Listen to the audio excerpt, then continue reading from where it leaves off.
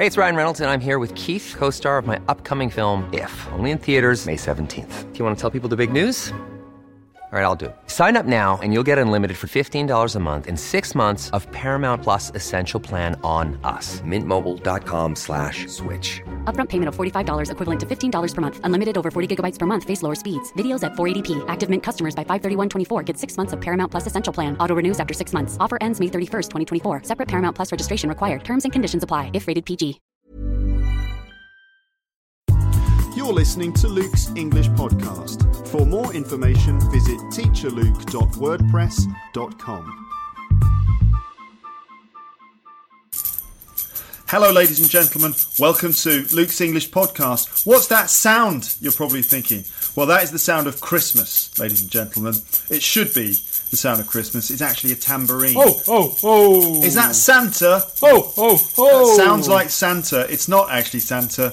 It's just my friend Paul Taylor who's joining me for this episode, and it's nearly Christmas. So, hello Paul, how are you? Hi Luke, I'm doing very well. It is very close to Christmas. 19th of December currently. Yeah, so we've just got like 6 days before Christmas. I used to be more excited than this. Me too. 6 days before Christmas. I used to be going crazy. Yeah, oh, well. Me too. I used to get so excited when I was a kid about Christmas. You don't get excited anymore? No, I don't know why. It's particularly this year. Like, I'm very unexcited this year. I've been excited in previous years, but just not feeling it this year. I don't know why. I used to, every day I used to count the days. Literally, I used to count down the days until it was Christmas. Starting in December, I'd be like, only 28 days till Christmas, for example. Well, starting at the beginning of December. Yeah, I couldn't count. When do you have Christmas? I couldn't count. I was only 4. Anyway, I used to get so excited, and then when it got to Christmas Eve, I would be so unbelievably excited that I wouldn't be able to sleep. And I remember lying in bed on Christmas Eve, just trying to force myself to go to sleep, so that I could then wake up and open my presents. That's scarily similar to how I used to feel, although probably a lot of English people maybe have gone through the same experience. I think that one of the things that potentially that I'm not excited about, or the reason why I'm not excited about it, is that I don't have this year an advent calendar. I noticed that you have a Kinder advent calendar, which I was almost going to buy, but it was too late, and now you've eaten 19 chocolates, or shared 19 chocolates. It's an advent calendar. What's an advent calendar, Paul? An advent calendar. So advent is a term that I don't know where it comes from, but it's the term depicted for a calendar that usually you open every day. So there's 25, or some calendars go up to 31, but most go to 25 in the UK anyway. 25 days, and behind it you open each like a door each day, and each day there's something waiting for you, whether it's a picture. So the Kinder calendar that you have, I presume, has Kinder branded chocolates behind there, whether it's like a mini egg, whether it's a bit of a Kinder Bueno, whether it's whatever else it is. I love Kinder. You're quite familiar with the range of Kinder products. The Bueno? The Kinder Bueno, and the Kinder Bueno is like the soft one that's really good. But that's an advent calendar. I believe Advent, it's something to do with the religious aspect of Christmas. Yeah. But I can't remember the exact... It's something to do with the date. But yeah, exactly. So when I was a kid, I used to have an advent calendar which was very nice. It had like a religious scene on it, some Christian image on it, and you would find there would be a door for each day of the month, and you'd find the door and open it, and behind it there's like a picture of like a wise man or something, or then there would be a picture of some Christmas related Christian thing, a picture of a shepherd, a picture of a church, and then the last picture is always the baby Jesus. There he is. But this one I've got here is completely un-Christian. I think there's nothing religious about this Kinder Advent calendar at all. No, it's just full of chocolate. Now, be honest, Well, now you're probably at the age where it doesn't really matter, but when you were younger Yeah. and you had advent calendars which had chocolate in them, Yeah. did you secretly open like day 24 when it was actually the 16th and eat the chocolate and then kind of close it up? Yes, I did. I would very carefully prise the door open with my nail, or maybe with a nail file or some other implement. I'd prise the door open and then take the chocolate and eat it, and then I'd close the door again very carefully and make it look like it hadn't been touched, and then I would feel guilty. I'd just feel really bad. So I wouldn't enjoy the chocolate because of the guilt aspect of it. Would just ruin the experience. Yeah, So- it's kind of like when you open your presents, or when you sneak into the wardrobe, like you know where your parents have hidden the presents. Yeah. And then you sneak in. I did that a couple of times where too. I would sneak in and try and open the wrapping as carefully as possible, Yes. and see what was in there. But then it ruins the whole Christmas day. Yeah. Did you then have to pretend that it's a BMX? Yeah, I think so. Yeah, I mean, a BMX would be pretty obvious. Yes, it would, A wouldn't it? BMX is a bike. For those who might not know what it is, I don't know what BMX stands for actually. Bike, mountain, extreme. Mountain cross. No, it's not mountain. It's not mountain related, is it? BMX, Hmm. bicycle, man. I don't know. What X-ray. I don't know. Anyway, Normally I know everything because this is Luke's English podcast, right? I know all the answers, but I don't know what BMX stands for. But you don't need to know. No one knows what BMX stands for. You know, I have no idea what there's certain things in life that you just have no idea you don't need to know. what things stand for, and I don't particularly care. But it's one needs to know it's what a bike BMX that's not a mountain bike, that doesn't really have a seat, that people have turned into an extreme sport. Yeah, you do jumps on them. You go on mini ramps and stuff on a BMX.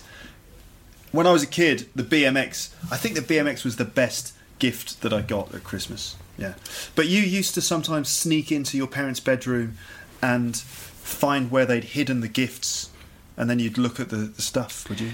Yeah, I think there was once where it was a PlayStation or a console of some sort. Nice. That I got, and yeah, I snuck in and opened the box and saw what it was and kind of pretended that I didn't. So and I felt bad, so I think I stopped doing it after a while. But yeah, even now, like if it's my girlfriend's birthday or something, like I'll have got her presents, I'll want her to open them like the night before. Like I just can't wait. Yeah, I can't do it. You can't wait to give the gifts. Yeah, me too. Usually, to be honest, I buy my girlfriend like a few presents. You know, not just one. I have to buy her a few. Mm-hmm. Even though every Christmas she always says to me, "Oh, you don't need to get me anything." But I think I've realised that you don't need to get me anything actually means you need to get me something. Don't you find? I think so. Yeah, I find Christmas has got more and more difficult over the years to try and find good presents for anyone. Not only my girlfriend, my mum, who's coming to Paris tomorrow. I don't know what to get her. She doesn't know what to get me. So we always just end up recently just giving each other money, and it's kind of sad. But that's what Christmas has come to, and it's hard to find the time to go out and buy the gifts and stuff. You know, busy times. Yeah. All right, we'll come back to the question of Christmas in a moment. We'll talk a little bit about what Christmas is like, what people normally do at Christmas in the UK and in other countries as well, a little bit. But before we do that, let's get to know Paul a little bit, shall we, listeners? I'm talking to the listeners there. So, Paul, now let's see. Okay, first of all, where are you from, Paul? I am from the UK originally. Yeah. I don't know if that satisfies your answer, or you need more. I need more details. You need more details. Where Okay. exactly? Are you from England, Scotland, Wales, or Northern So Ireland? from the country from the UK that's called England. Yeah. Out of the 4 countries, well, England and Northern Ireland. My mum is from Northern Ireland. Oh, yeah. From Belfast. Signed. That's it. That's signed. How are you? My name's Paul. I'm from Belfast. So yeah, that's. My dad is from Yorkshire, which is a bit further up north of England. My mum is from Belfast. I was born in Essex. Oh yeah. So officially, I'm an Essex boy. Oh right. Which for the listeners is kind of not a good thing. It doesn't have a good reputation. People being from Essex, they're a bit loud and rowdy and drunks. I only spent maybe like 6 months or a year there before I moved to London. Right. Whereabouts did you live in London? Oh, it's a good question. Beckton, I think, which I don't know if it's technically in London. Just on the outskirts, maybe. Yeah, I moved around a lot as a kid, so to define where I'm from is a little bit difficult because I lived in France and Switzerland and Spain as a kid. Really? And the UK as well. So kind of, if it's from the UK, it's from the south. Yeah. I spent a couple of years in Torquay, yes. which is in Devon, which is in the southwest. It's on the coast, isn't it? It is on the coast, yeah. That is an English holiday resort. It used to be when English holiday resorts were amazing. This is before like EasyJet or other companies made it very easy for British tourists to fly abroad for their summer holidays. It used to be very, very expensive to fly, to Spain or something, and so a lot of English people would spend their holidays in Torquay or Blackpool or Skegness or Bournemouth or somewhere like that. Brighton, yeah. Torquay wasn't one of the. I guess it was like it was a nice place back in the day, and I always think of that comedy show, Fawlty Towers. Fawlty Towers. It's set in Torquay. It is, yeah. Yes, great program. Do you? You must have grown up watching Fawlty Towers. Yeah, I did. I don't remember. I remember it. Like I remember specific vivid scenes of it, but it was.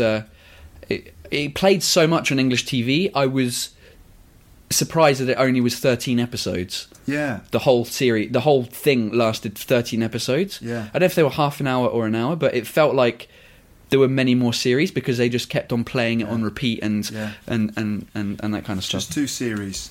If you don't know what that is, ladies and gentlemen, then look it up. You can check it out. You can just Google it. But it's difficult to spell, isn't it? Fawlty Towers. I'll put a link on the page, and I'll have to make a note of that. It's a classic British sitcom. I'll tell you about it one day. Fawlty Towers. Yeah, since you're doing a whole thing on British comedy. Yeah.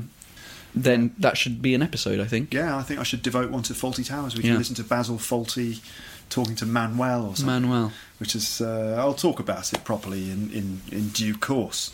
Right, so you've moved around a lot, but basically from the south of England, London. But you said that you spent time in Spain, Switzerland and France as a kid. Yeah. Yes. So I from the age of 2 to 4, I lived in Geneva. Oh, yeah. I spent then from like 4 till 9 in France, near Geneva. Actually lived in Evian, where they make the water. Oh, really? For a little bit. So is the tap water just Evian there? Yeah, I think so. I mean, I was 5. I have no idea. But yeah, presumably you just bath and have showers in Evian water. Wow. That's how amazing it is. It must be luxury. You can just drink. You can hop in a shower and just drink. Yeah.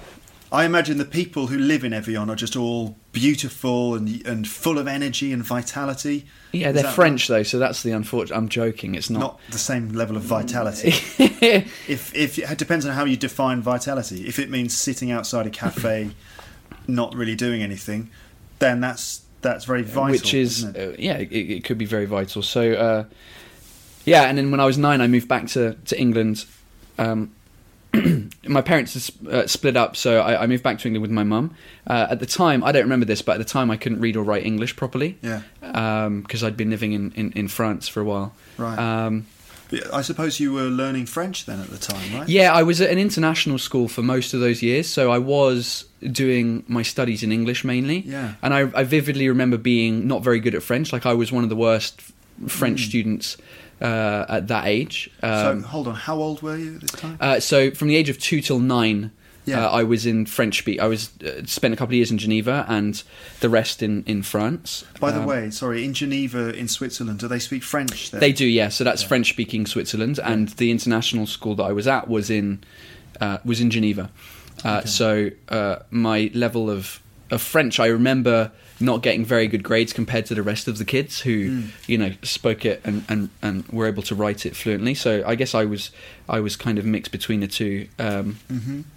But then I moved back to England when I was about 9. Yeah. And so at that point, when you moved back to England, your English was not at the same level as the other kids because you'd been operating in French a bit. Yeah, I think neither of the languages was as it should have been when I was 9. Like, my English wasn't as good as it should have been if I was in England up until 9, and same with the French. I could speak it fluently because both my parents spoke it with me as well. Yeah. I think I had an American accent back then. Really? Yeah, and it How was that? I guess in the international school, and a lot of American kids go there. Yeah. Because I remember when I was about 9 speaking to my dad on the phone, who has the same accent as me now. And I was making fun of him to my mum. Yeah. They'd split up, so like I would make fun of him to my mum when I spoke to him on the phone. But now we have the same accent. But I remember making fun of his accent. Yeah. Because I guess I had an American accent back then. It wasn't the same one as me, which is very. I've had a few different accents. Yeah, that's interesting. It's interesting that it's normal, I suppose. You know, when you spend time with people who speak in a certain way, you tend to copy the way they speak. It's actually, there's a name for it, accommodation. Is it? That's what they call it? Yeah. That's why, for example, communities tend to develop specific accents and dialects because they define themselves by belonging to that community, and so they start to speak in a similar way. They bind themselves together in the way that they speak, or the way that they identify each other as being members of the same community, which could explain why, for example, in Liverpool and in Manchester, you've got two really different accents and two different identities. So either they're not far away from each other. Yeah, it's half an hour away on the by car, half an hour. So I suppose if you consider yourself to be a Scouser, then your accent is part of your culture, isn't it? Yeah, I guess I think part of I think I've almost by force, I guess, as a kid, like had to accommodate accents, if that's the term for it. Where when I moved back to England when I was 9. I was classed as the French kid because I guess I had a weird accent when I spoke English. How did you speak then? I don't know. I think I had this American accent for a bit. But so when I was 9, I was just when I was in Torquay in the southwest of England, and then after 2 years I moved to the southeast of England in Canterbury. Nice place. Well known for its archbishop and its cathedral. Yeah. And home of the Church of England, isn't it? I don't know. Well, the Archbishop of... Yeah, I think it is. Yeah, he's like the head of something. Head of the Anglican Church. And Canterbury is a lovely place with a beautiful cathedral, if you like that kind of thing. Yeah, a lot of French people go there, kids, like on school exchanges and stuff. But I remember when I moved to Canterbury, people made fun of me because I had a southwest English accent. So obviously in those 2 years my accent had changed, and then so I kind of ended up assimilating to the southeast accent, and then I don't know, it's just weird. I have this weird relationship with accents. Does this mean, Paul, that you have an ear for different accents? Yeah, I think so. I'm able to imitate a few different English speaking accents, a few different French ones as well. At some stage when I spoke French a few years back, when I first met my girlfriend, I had a Canadian French accent. Really? Because I had spent a year living in Montreal. So what's the difference between a standard French accent and a Canadian French accent then? This is good. Because, I mean... Good question. While you're thinking about that... Yep. Between, like, British English and Canadian English, there's obviously a difference. Mm-hmm. And I often trying to distinguish between, for example, Canadian English and American English. Yeah, it's difficult. They sound pretty similar, don't they? But there are some things that make them different. Yeah, with Canadian English, the thing that will give it away is anything, like any word that will have an OU in it. So, like, to go out, about. It's the ow sound, isn't it? Yeah, so instead of saying... about, they'll usually say like a boat, as opposed to the Americans, which will say about, like they'll really pronounce it. Ow. Yeah. So the phrase, it's so if you were to say in British English, out and about. Are you out and about tonight? Yeah. Are you out and about? In American, it would probably, are you out and about? Out and about. Because the T sort of. Hey, if you're out and about later on, maybe come over. We'll have a drink. if you're out and about. Out Canadian and would be about. like, if you're out and about. Yeah. It's very slight change like that. But that's the only way that I can make the difference. So- Apart from that, their accents are very similar. So in British English, it would be like out and about, whereas in Canada, it's like out. How do you do it again? Out and about. It's very, I don't know if I'm doing it properly, but like the phrase that I would always be like, oh, it's all about the hockey, eh? Yeah. Because they say a lot as well. Yeah. That's right. Which is A. a stereotype, but they do at the end of some of their sentences. Yeah. So Yeah, that's right. I spent some time in Canada on a holiday once when I was about 18.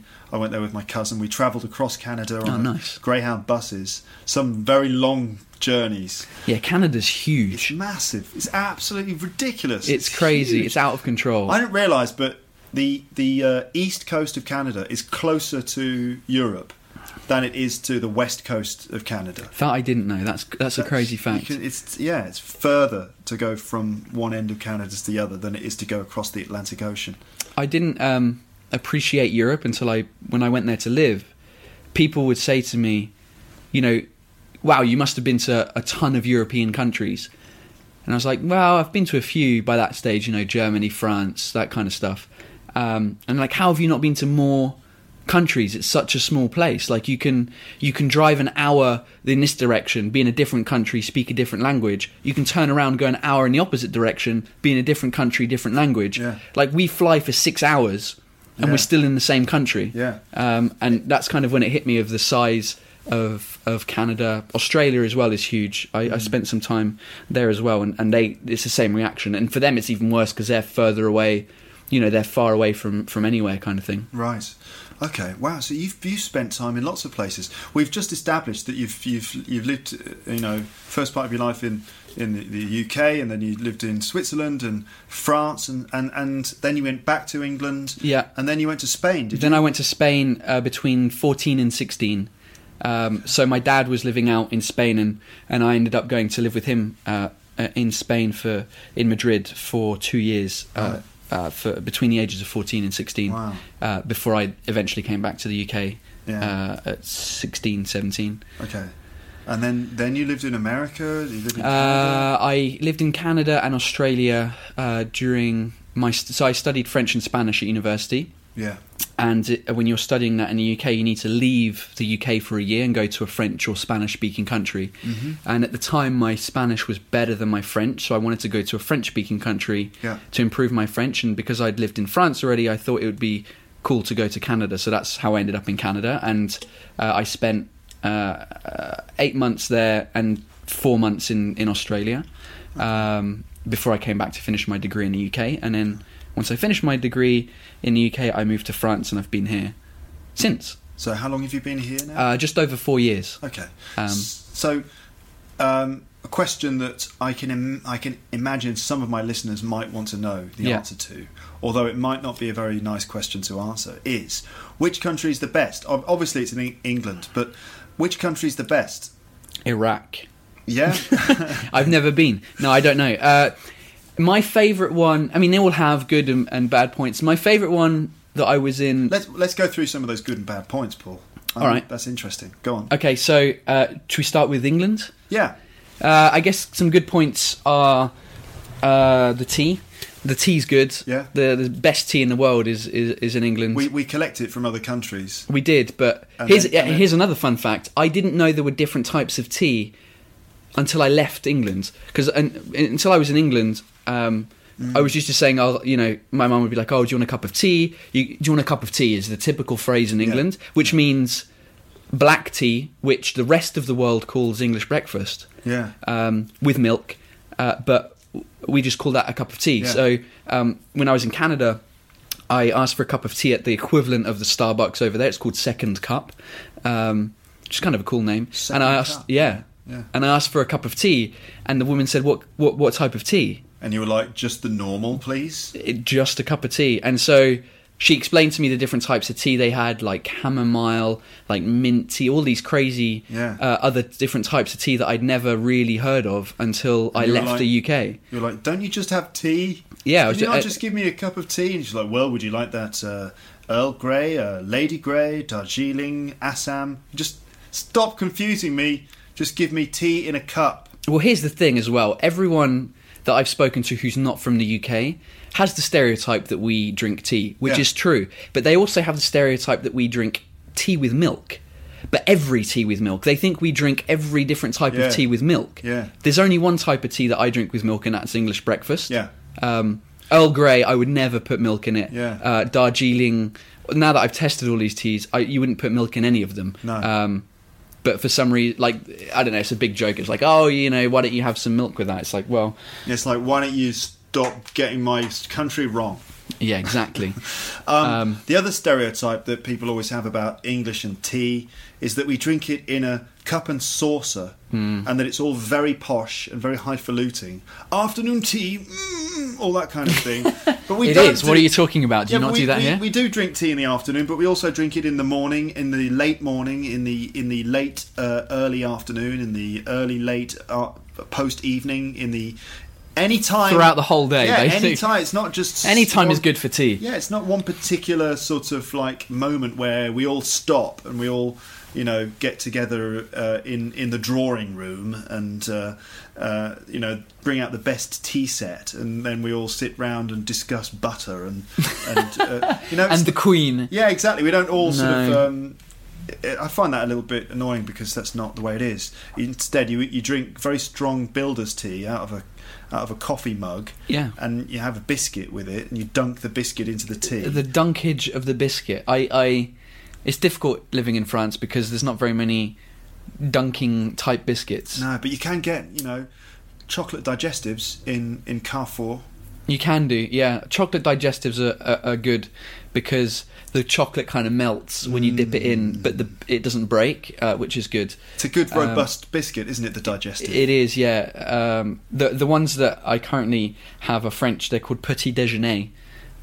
Breakfasts. Yeah, they're little breakfast, like they're made by Belvita, which is I guess some sort of biscuit company that are supposed to be good for you for breakfast. But yeah, they have some pretty good dunkage action. Except they kind of the boxes end up getting bashed about, so they end up in little bits and They pieces. get broken. You can't dunk Yeah. a broken biscuit. No, but sometimes you don't know it's broken. It's like a hairline fracture. Yes. And you don't quite see that it's actually cracked the whole way through. So you dunk it in and it just breaks off like half of the biscuit into the bottom of the No. tea. Takes about 15 seconds for it to float back up. And you have to get your spoon to then like Fish it spoon out the wet soggy biscuit. Or the worst case, if it doesn't float up to the top, like when you're finishing your tea, you get bits of biscuit. It's disgusting. It's just not. Yeah. It's just not cricket. You've got to be very, very careful when dunking the biscuit to make sure it doesn't break it.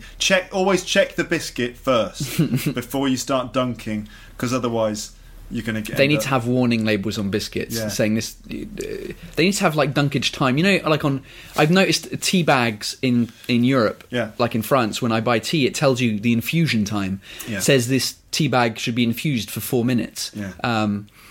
Whereas we kind of play it by ear. We're like, don't tell me how to infuse my tea. Exactly. They should have that for biscuits though, like dunk time. Yeah. This biscuit has a 10-second dunk time, so that you know when you should be dunking it. And this one has like a 1-second dunk, so it's like a quick dunk. You get some like big like. Have you ever dunked? Duncan? Dunked. Dunked. Duncan. Dunked. It's a regular verb. All right. English teacher. Shortbread. I've never. I have dunked shortbread. That's a beast. That can like dunk for like 30 seconds Yeah, at it's least got before it gets soft. Very good dunking ratio. I saw Dunking something in time. France that disgusted me though. Everyone's probably going, What, the street? No, it's about dunking. So, breakfast in France, cup of coffee, like a slightly large, like a large rim glass, enough for dunkage. Yeah, a large glass that leaves enough space for you to dunk a snack of some kind. So- it should be a biscuit, but what do they dunk here in Paris? I have seen one of my co-workers dunk. So first of all, take a baguette, which is obviously very French, like a bit of baguette. Yeah. Put some butter on it. Yeah. And dunk that in the coffee. Dunk buttered baguette into a coffee? That's mental. And then drink the coffee afterwards with the butter like buttered coffee. It was disgusting. I mean, I haven't tried it. I'm not a huge fan of coffee, so I can't imagine doing that with tea, though. So, see, the thing is, Paul, that my immediate reaction to that is you can't mix butter and a hot drink. Like, you can't mix butter and tea or butter and coffee. But what do you think we put in all those biscuits? Full of butter, aren't full they? of butter, yeah. So we are dunking butter, in effect. This is true. But it's not just butter. You know, it's butter in a biscuit. It's different. It's, the rules are different. Yeah. So all that to say that the advantage of living in England is tea. Okay. That's where that conversation came Is that from. the only advantage of living in England? No, there's other advantages as well. I guess there's London's great. It's very multinational. There's every type of restaurant, every type of person that you can ever find. The nightlife is pretty good. There's a lot of theatre, a lot of great concerts, a lot of great comedy, all sorts of things you can do in many different cities in England. Yeah. Disadvantaged weather is, I mean, I got used to it. The weather today in Paris is kind of like London, where 1 minute it's sunny, next minute it's cloudy and rainy, and then it's sunny again. But it's never that. It's never that bad. It's not brutal, is it? You know, it's just a bit depressing at times. Yeah. It's just you get a bit wet, you get a bit cold. It can be dark and a bit dark during the winter. Well, I think that's because the ceiling, like the clouds, are much lower in London than they are here. Like the weather's pretty similar from Paris to London, a few degrees warmer, but the ceiling, like the cloud, is are much higher, so you don't feel as claustrophobic or as.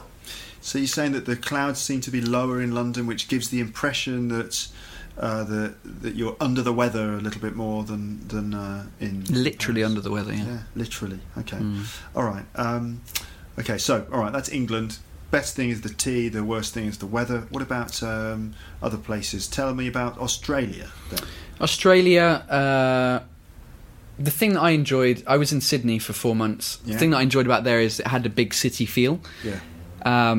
Like London or Paris, but the beach was 10 minutes away. Yeah. And I was there during winter, but it was still warm enough to go to the beach, for an English person anyway, and hang out. The first time I ever went surfing was in Australia in the winter, but that was kind of, for me, the biggest thing. The people there are great as well. Yeah. They're pretty open to foreigners, even English people. Really? I think the reason I liked it so much was the people. Like, it was... I think people make the place sometimes. You know, if you can live in the most beautiful place, but the people are horrible, and then it doesn't make for a great experience. It's all about the company, isn't it? That you have It is. Okay, so the Australians. All right. So did you? I mean, you pick up accents wherever you go. Did you find that you were picking up the Australian accent? Weirdly, yeah. So the biggest part that I picked up was, instead of so in English, I would probably normally say butter. Butter. Instead you can't put butter in coffee. You can't put butter in Pass the butter. Pass the butter, close the shutter, give me a bottle of water. Yeah. You just miss out all the T's. They're all glottal stops. Yeah. So wait. Butter. Obviously, that's butter, isn't butter, it? yeah. Or in America, butter. Yeah. With, as if it was a double D. Butter. Here's the thing: when Americans say to me and they get annoyed, they're like, "Why don't you pronounce your T's?" I say, well, I'd rather not pronounce them than pronounce them as D's, as incorrectly. Yeah. So that's my answer to you, America. Yeah. And they're like, oh. Yeah. But that was the thing that I started doing in Australia, because I think people had a difficult time listening, or they probably didn't, but it felt... So I ended up taking the double D, because they say like butter. They would say, instead of saying butter or butter, they would say like butter. So they do the D. They do it like the Americans. They do like they do it like the Americans. So like, butter, can I get a bottle of water? Oh yeah, it's everything seems to kind of go up at the end. Kind of goes up at the end. You know what I mean? Is that one of the keys to doing an Australian accent, mate? Yeah, it is. Also saying kind of like weird phrases like "G'day, mate. How you going?" Yeah. Which I found weird, because that was the immigration guy when I landed. I was like, really? I'm not going anywhere. I just got here. Like, what do you mean? How am I going? By bus? So they shorten everything down, like the Arvo. Where you going in the Arvo, mate? Okay. Arvo is afternoon. Yeah. But they shorten it down to Arvo. Let's go back a little bit. Let's go back to "G'day, mate." So, what's "G'day, mate"? Then what's that? What does that mean? It means good day friend. Okay. A good day mate. G'day, but they spell it. If you were to spell it, it would probably G apostrophe, then DAY. Yeah. So G'day, mate. G'day, mate. That's your standard. That's one of the standard sort of bits of Australian English that we all know, isn't it? Yeah. G'day, mate. In UK English would be all right, mate. Yeah. All right, mate. And then g'day, mate. And in America, How are you? I don't know. they would say, hey. Hey, how are you? Hey, yeah. I'm trying to think what they would potentially say, but yeah. Something like hey. I find that Americans often say hey. Yeah, just hey. Hey. Hey there. I always thought hey was kind of funny because how you we doing? say hi, meaning hello, and in America it's like hey, and in England we say hey when someone is stealing your bike. Hey, Yeah, it's true. hey, come back. Oi! Oi! Yeah. Is very British, isn't Oi, it? you! Oi! Watch Oi. it! I'm watching you! Oi. Oi! Yeah. Yeah, so g'day.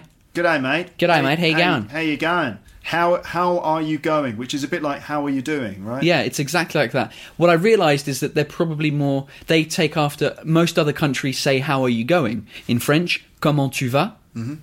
Literally translates to how are you going? Yeah. In Spanish, como vas? How are you going? Japanese? Japanese, konnichiwa. I don't know I what... don't know how they say it. You spent some time in Japan.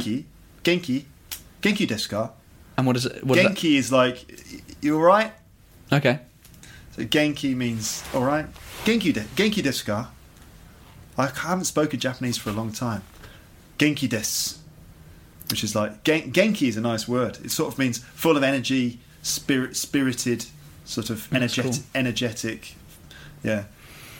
Genki, that's it. That's pretty cool. Just say Genki, which means alright. I will walk around Japan now when I'm next there and just... You've probably told me to tell them to fuck off. And so when I walk around Japan, they'll be like, sorry. Now you're going to I've go... heard they're nice. in Genki, Japan. and they'll be like, what? They're lovely people. And if they don't understand you, it's alright. They'll just sort of laugh and then run away. They're shy. Yeah, I get that. I don't know if that's a stereotype. I don't really have many stereotypes of Japan, really. I guess the stereotypes are that they tend to go... as tourists, they hang around in large groups. Cameras around the neck. Cameras, and they Yeah, take that's a photos stereotype. of And eat everything. sushi. They eat sushi and they do that peace sign whenever with their fingers. Yeah, I thought Whenever that was you- more China, like No, it's Chinese definitely people. Japanese Yeah, people. where they do the V, Yeah. like the V for victory peace, and they do the peace sign and they move their head to one side Mm-hmm. and do a smile. So if you basically with a Japanese person, if you put a camera in their face, They'll then do that. the hand automatically comes up with the peace sign, sign. and it's almost like involuntary. They can't not do it. It's like when you have a scratch or an itch on your face. Yeah. You go and scratch it. You don't even know that you're doing it. Yeah. Japanese people do that. Exactly. I think that it's. I can't explain it, but I think it's like something they can't not do. I'm sort of being ironic here. Obviously, they choose to do it, but I feel like if we could harness the energy that is used for Japanese people to do the peace sign Yeah. when a photograph is taken of them, we could use that energy to. Well, like hook up a motor or something Yeah, and then exactly, yeah. end up turning it into... They could power kinetic their mobile, energy. They could power the mobile phones off it. They should recharge. Some Japanese. They must have some... Do you know Nike fuel bands? Those Yeah. wrist things that calculate like Nike fuel and it tells you how many calories you're burning. They must love that stuff, like putting up the... Because it's based on wrist motion. Yeah, they could have like a kinetic energy Charging device. Let's attached. make it happen. Yeah, and what they would that would be connected to the mobile phone, which has a camera in it. So every time someone takes a photo of them, they would do the peace sign, and that would then charge the battery in the camera. So they would then just be able to continue taking photos of each other forever. Yeah. I don't know. If you're fully out of battery, you might need to do some dirty things in order to get it fully charged, though. Like that's my initial reaction. You'd kind of have to. Maybe. Anyway. All right. So anyway, we got off topic a little bit there.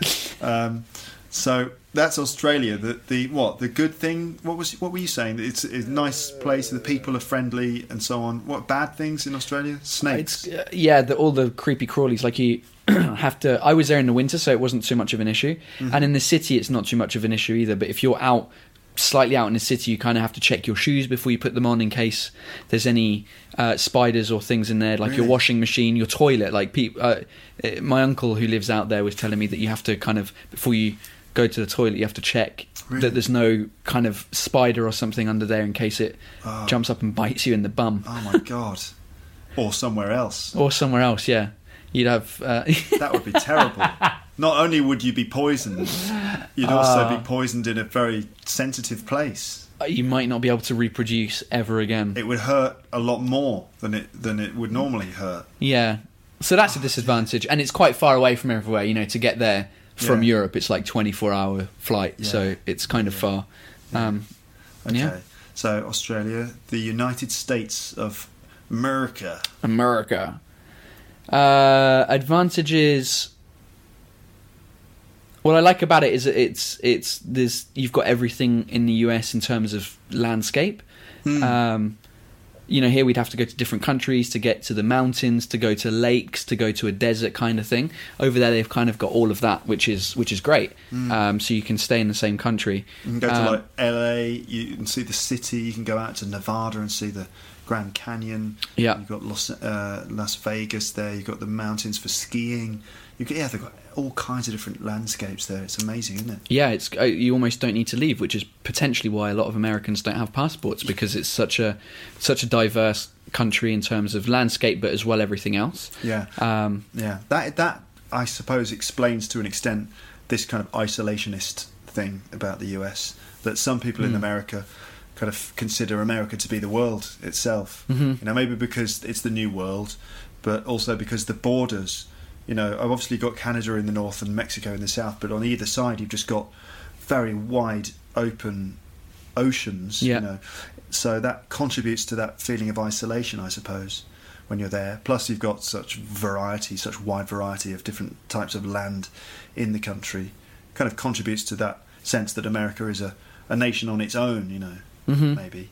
I think that's a good point. What about bad things in the States, though? Bad things in the States... Food, I think. Really? Yeah, and I know that the stereotype is that English people or England has bad food. I think the problem in England is that we don't know how to cook. We have available food, like the most available... we even have more food, different types of food available in England than we do in France. Like I go to a French supermarket and it's very much the same stuff everywhere. It's good stuff, but there's not... Like if you want to make a curry... or you want to make some Chinese food or Japanese food, or you want to make something a bit more exotic than just French food. Yeah. It's very difficult to find in a French supermarket. You have to go to like a specialised thing. Whereas in the UK, you have the variety in a normal supermarket. And the thing with the US is that the food standards in terms of like you go to a supermarket, just everything is very... It's got added stuff in it that they don't need. They've just got they've got cheese in cans, like spray cans of cheese, of like fake cheese. They've just got a crazy amount, and they've got a supermarket. In fact, you've got a bag, Whole Foods. Yeah.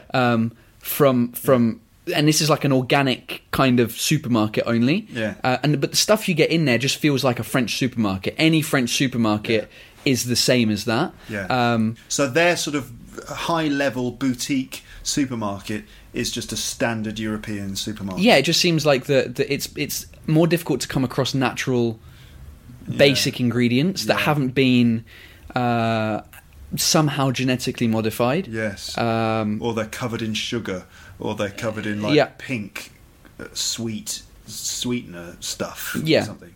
Yeah. So I guess that's a disadvantage. I mean, there's great places to eat. Like I've eaten in great places, but you usually have to pay quite a bit of money for a pretty decent restaurant, I've found. Okay. In terms of, if you want to grab a quick bite to eat, fast food. Here's the thing, and I don't know whether it's a good thing or not. Like in the UK, our fast food culture, I like because there's healthy fast food. There's great sandwich shops. There's great salad places. There's great all sorts of kind of healthy food because London's turned into a place where you need to work. So you want to take your healthy food, take it to your desk and work with. And that's kind of spread across the UK. Yeah. And there's pretty good chains that are, even like something like Wagamama, which is like a Japanese restaurant. It's pretty decent and it's become a chain. Yeah. In the US, the chains I find are less healthy. They don't necessarily have the health chain thing. You can get healthy food, but it's more kind of like boutique-y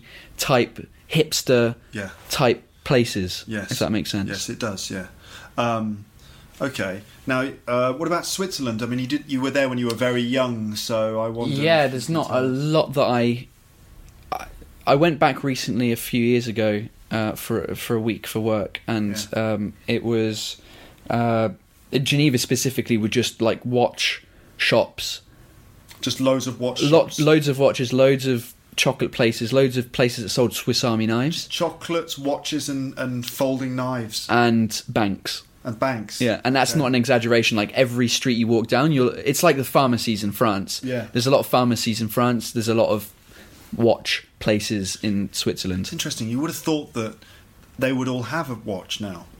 It's like how many watches do they need? How many watches do you need? It's like I'm not sure that I know exactly what time it is. I need to buy a new 9 watch. watches. Well, they become like an accessory, don't they? Especially like if they're proper rich people that have like good metal watches and things like that. So Switzerland in general, though, I guess the perception is the good thing is it's a very wealthy country. A lot of people go there because you earn a lot of money if you work there. Yeah. I guess the disadvantage potentially is that there's 4 languages that are spoken. 4 or 3? It's French, Italian, German, and Romansh. Romansh, yeah. So there's 4 different languages in the same country, which can probably be a disadvantage depending on where you're at. Like if you're from Geneva and you speak French from Switzerland and you go to Basel, which is German, you might have a difficult... It must be difficult, actually. I've not thought about that, like not being able to communicate to somebody else in your own country. Yeah. So they're almost... Yeah, because I guess we don't necessarily have that problem here, or France doesn't. Well, haven't you been to Scotland? Yeah, I've been a couple of times. I mean, that's a joke because sometimes it's difficult to understand. What are you talking about, Paul? If you go to the pub, you bastard! What are you talking about, fucking Scottish bastard?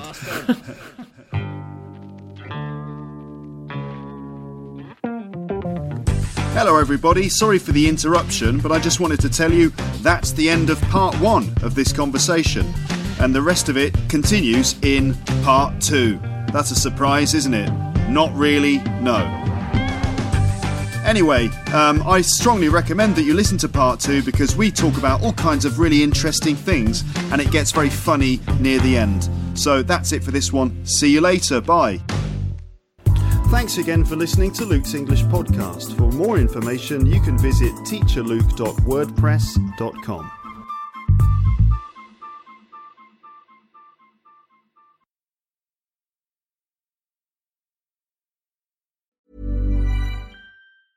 Even when we're on a budget, we still deserve nice things. Quince is a place to scoop up stunning high-end goods for 50 to 80% less than similar brands. They have buttery soft cashmere sweaters starting at $50, luxurious Italian leather bags, and so much more. Plus, Quince only works with factories that use safe, ethical, and responsible manufacturing. Get the high-end goods you'll love without the high price tag with Quince. Go to quince.com/style for free shipping and 365-day returns. If you enjoyed this episode of Luke's English Podcast, consider signing up for Luke's English Podcast Premium. You'll get regular premium episodes with stories, vocabulary, grammar and pronunciation teaching from me and the usual moments of humour and fun. Plus, with your subscription, you will be directly supporting my work and making this whole podcast project possible.